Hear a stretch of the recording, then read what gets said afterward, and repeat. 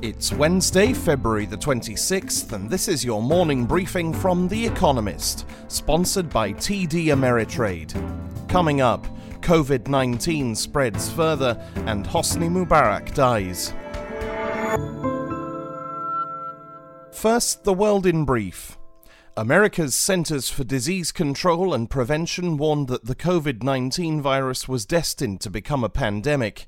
Ann Schuckert, a director at the CDC, said, "It's not a question of if, it's a question of when." An American soldier in South Korea tested positive for the virus, one of more than 1,100 confirmed cases there. In Spain's Canary Islands, hundreds of tourists were quarantined after an Italian visitor tested positive for the disease. Stock markets fell again in America and Asia.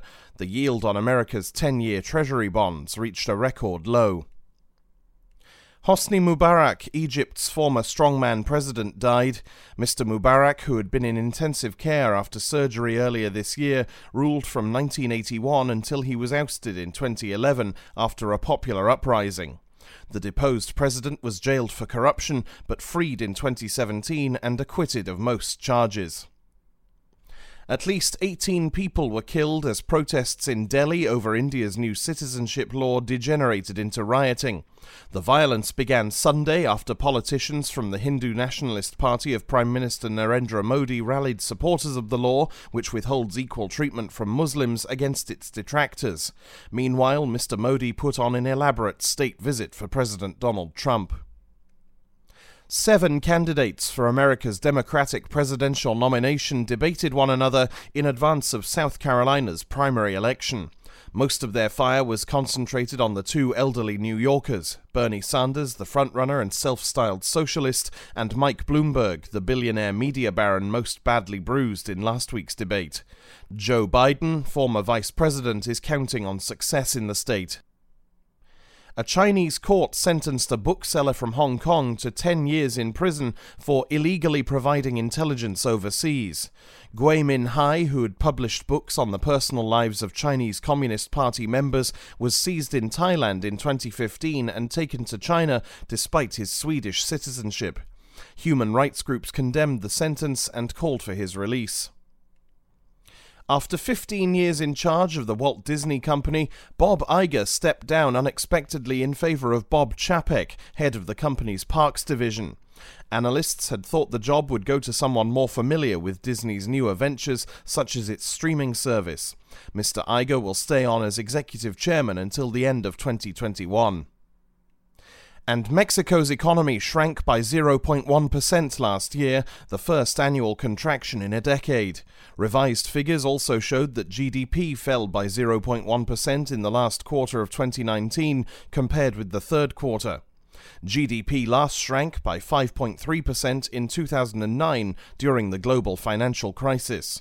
Nonetheless, President Andrés Manuel López Obrador, who has promised annual growth of 4%, says he is confident that the economy will rebound. And now, here's today's agenda.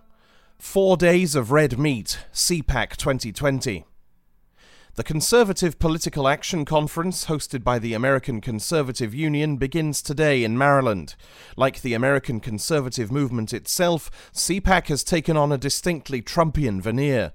Attendees can learn how to weaponize social media and recognize the left's most powerful propaganda technique. The ills of socialism and socialized medicine also figure heavily in the program. Many figures from the Trump administration will appear, as may the president. Last year, he spoke for 2 solid hours. The event's highlight is the annual straw poll, which asks attendees who they would like to see as president. The record for most CPAC straw polls won belongs to Mitt Romney, 4, who recently voted to remove Mr. Trump from office at his impeachment trial. Matt Schlapp, the ACU's president, consequently refused to credential him as a conservative and said he would actually be afraid for his physical safety at the conference. Take a bite, Apple's shareholder meeting. Barely 4 weeks ago, Apple posted record quarterly profits. But when the tech giant's shareholders gather today for their annual meeting at its headquarters in Silicon Valley, they will have plenty of questions. Many will be about China, where production has been disrupted by the spread of COVID-19, which forced the company earlier this month to lower revenue forecasts. When will factories be back to normal? Will this episode have a lasting impact on the firm, which has most of its products assembled in China? But there are other longer-term issues. Some investors are still fretful of techlash, particularly the reaction of regulators against the market dominance of Apple and its peers. Apple has some answers. There is talk that it might open up its iOS mobile operating system so users could choose which browser and email program, for instance, they want to use as a default.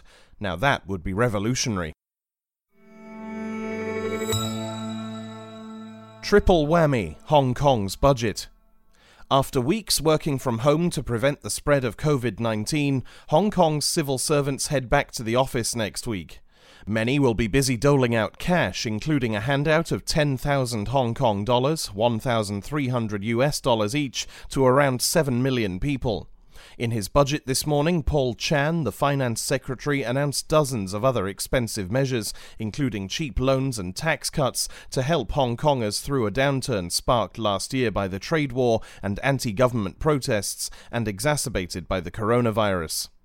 The economy contracted by 1.2% in 2019. The forecast for 2020 ranges from -1.5% to 0.5%. Unemployment is rising and tourism has collapsed. Mr. Chan insists that the territory's economic fundamentals are solid and the economy will perk up once the epidemic has passed. Yet, given the recent run of shocks and its hugely unpopular government, Hong Kong's smooth recovery is far from guaranteed. Talking shop, Spain and Catalonia.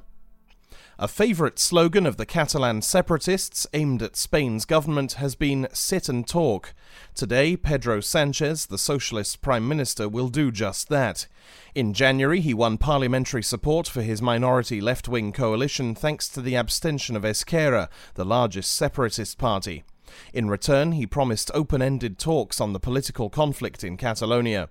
The Catalan delegation at the first meeting at the Moncloa Palace in Madrid includes representatives of Carles Puigdemont, the fugitive former regional president, as well as Esquerra. They do not command a popular majority, and the government will reject their demand for a referendum on independence. However, Mr. Sanchez is prepared to talk about more powers and money for the region. He wants Esquerra's support for his budget. Esquerra wants negotiations to continue until a Catalan regional election, probably in the autumn. If nothing else, the exercise may show whether the separatists really want to talk rather than dictate. Tito's turn, South Africa's crucial budget. When Tito Mboweni outlines his budget today, it will be arguably the most important statement by a South African finance minister since the end of apartheid in 1994.